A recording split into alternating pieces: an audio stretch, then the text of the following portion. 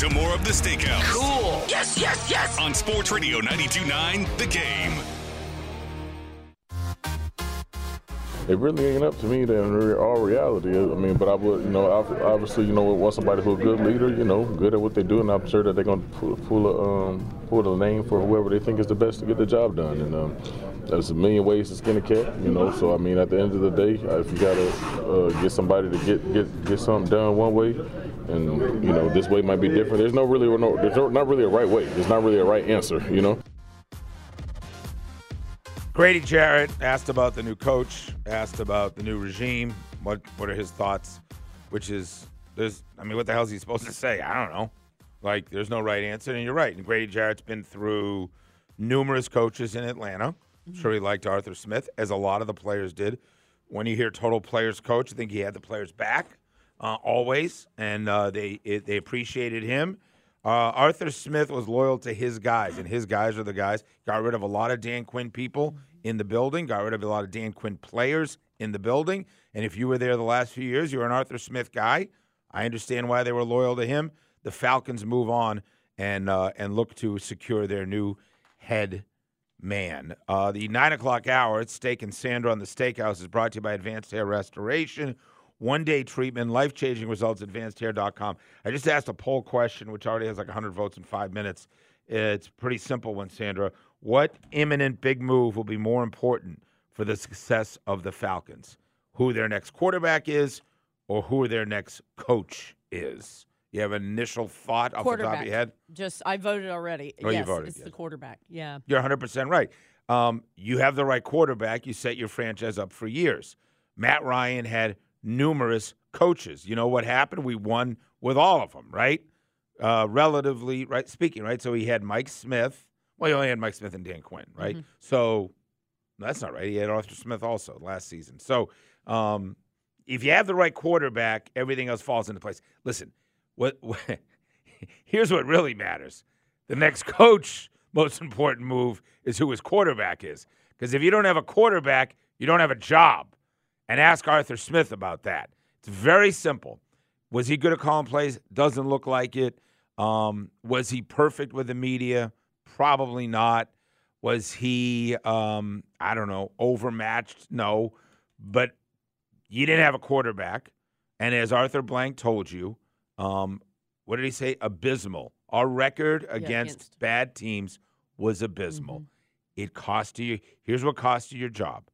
Minnesota and Josh Dobbs, Arizona and Kyler Murray, that was one and whatever. The Carolina loss with Bryce Young, the blowout against New Orleans, the blowout against Chicago. These aren't good teams. And how do you lose to those bad teams? How do you lose? Desmond Ridder and Taylor Heineke. They'll help you lose those games. They did a great job helping you lose. Taylor Heineke had one of the worst Falcon quarterback performances in that Bears game. Other than the throw screen pass to Tyler Algier that went for 75 yards, he was like 11 for 28 with 3 interceptions. I mean, he was a disaster. Desmond Ridder, he was the guy, Coach Smith, that threw a pick by the end zone on their side of the football at Carolina that helped you lose in a miserable day. That has to go down. Arthur Blank's had some rough days, right? None worse than being in Houston to blow the biggest lead in Super Bowl history. That's one. Yes, that is one. As he told me, Steak, that's number one. Yes. Steak, that's number one. He told me, went back to it. But being in Carolina on a freezing cold day with 6,000 people, I talked to people that said there were 6,000 people in the building. You're playing a 1-14 team. Your season is going off the rails, and it's cold. I mean, it's cold, right? And rainy and sleet. Yes. It's disgusting. Losing that, to me, had to be one of the worst days of his. I can't believe I got to do this again. I can't believe I got to do this again. You're bringing up Carolina. Let me pivot. Do you think Carolina has the right quarterback?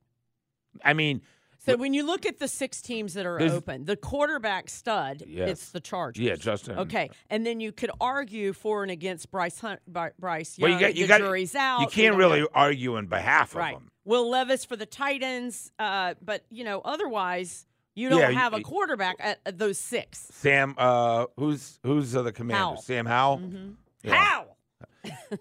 There's no way, and I know you're trying to ask the right question. There's no way I'm going to sit here and say they got the right guy. Bryce Young had a horrendous season. So the jury's out, but the you jury's might out, have the right guy. But there's no reason to think you do.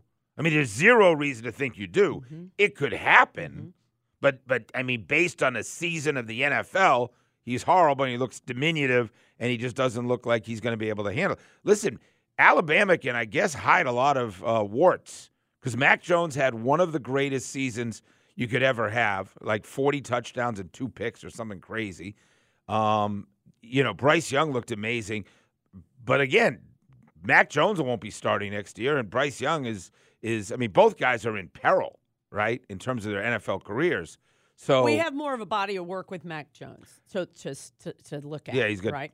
So yeah. Bryce Young he went to the playoffs one year. Bryce Mac Young Jones is getting a pass because there was nobody around him, and it was a disaster. Although his offensive line, Mike Johnson said, wasn't bad. Here's the thing. I think we need to slow down about Justin Herbert and thinking all it takes, like the teams that don't have a quarterback, that can end like really quick because all of a sudden you do have a quarterback. Like if we get the right guy, then is our job worse than we have more cap space. We have a ton of cap space again. So we are back on the free agent market, spending the way we want. We have the number 8 pick overall. We've already got Bijan. We've already got Drake. We've already got Lindstrom and Bergeron and, Caleb McGarry, certainly didn't have a great year. But, we have a lot of pieces. And if Calvin Ridley re-signs with Jacksonville, we get their second-round pick. We get their second, and I was just reading that does not look good either because Ridley wants to hit free agency. Yeah. So that's a big deal. Keep your eye on that Falcons. He's just a touchdown maker, though. God, he is. Except when he had that huge drop at the end for the Jags. Right. Literally. Wide open. Yeah. It wasn't a great throw by Trevor Lawrence, but he was really banged up, too. God. But regardless, things change so fast in the NFL, Like 2 years ago, you wouldn't think Detroit is the place anybody wants to be as a great quarterback or a coach, whatever. It took 2 years. Now that's one of the great places to play. So, the L.A. Chargers look better than us because they have a quarterback. But if we find the right quarterback, all of a sudden we could be looking like that. So it's not, There is a handful of super studs, if you will. There's a level of coaches out there, and you're hearing the same names. Mike Vrabel pivoted to the top spot yesterday, in my opinion. So he's going to have choices of 5 teams to choose from, if you will. You think that they'll all want him? He's one. He's the right guy in the room at the right time. Now, you know him better than me. But I have friends that covered the Titans for years up in Nashville. When I tell you rave reviews on, first of all, his players love him. Yeah. He will go to war for you. He's very bright. He's great with the media. He's great for the city. So it was, by the way, a huge shocker to them. I just read last night, in the Tennessean, I think it is, the 10 reasons Mike Vrabel got fired, and it outlined the last few years. One of them was when he showed up to New England this year. Amy Adams, the owner? He shows up in New England to get his Ring of Honor, to get his or Patriots Hall of Fame, and he puts on the blue jacket, right? And then he sits next to Bob Kraft the entire game, right? And he goes, "You guys don't know it's not like this everywhere," right? That didn't put him in good stead. My point is, if Bill Belichick leaves, there's a pretty good chance Mike Vrabel's the coach, don't you think? 100. Pretty basic, right? Yeah, But I think it's not like this everywhere. Yeah. I don't think he was supposed to be a shot, but it was not appreciated. Just like I think the Dodgers did not appreciate Freddie Freeman carrying on about Atlanta. You know what I mean? Yeah. Or Jim Mora going on a radio station saying that would be my dream job. Right. There's just, you stuck your foot in it. Yeah, I don't think they enjoyed watching him paraded around New England, an AFC rival, right?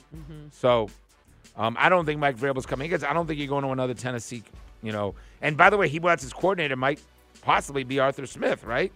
Isn't there a good chance that he thinks about Arthur Smith? Possibly. Yeah, I hear they had a really good relationship. My point being, though, when there's 4 or 5 coaches that are going to be the gets, and when you start looking at how any job you're going to, wouldn't you look at how the front office is run and what they say about a manager and a GM, and the fact that this GM is on, you're reporting to the GM, Rich McKay, you're not kind of in cahoots with your... You're reporting to the president. President, excuse me, and Fontenot and the head coach, and is there some sort of disconnect? The answer is yes. And if the first thing I'm asking on if he wants me to go to the whiteboard and draw up plans, but what is my first plan is I'd like to see the whiteboard of what's going to happen to this GM that I've never met before, Terry Fontenot. Maybe, but also you're not reporting to Terry, so it doesn't really matter what happens to him. But my point being is, there's a disconnect in this table of pyramids up there at Flowery Branch. But there's an extra layer. It's Rich McKay, and that's why Terry's not involved. I don't think it's a big deal. I kind of like to see Raheem Morris, man. I love his personality. I think he learned a lot from his. He's meeting with the Chargers. He's meeting with the Commanders. We're He's in line. Way up there. He's coached here. I think he learned as young as he was before. You know, I think in Africa. Todd Monken's name's out there. Steve Wilkes, the DC from the 49ers. No. Why do you say no? Todd Monken's personality, I don't want him as my head coach. I want him as my coordinator. And I like Raheem. And I think an African-American coach in Atlanta maybe would be kind of exciting. I know that Raheem is awesome. I know. That's what I've decided. That's what I want. Oh, okay. Thanks.